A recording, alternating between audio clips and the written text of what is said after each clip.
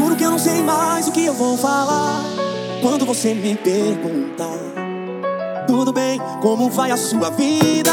Como fosse uma questão já respondida, uma história que ficou mal resolvida, feito uma mensagem que nunca foi lida.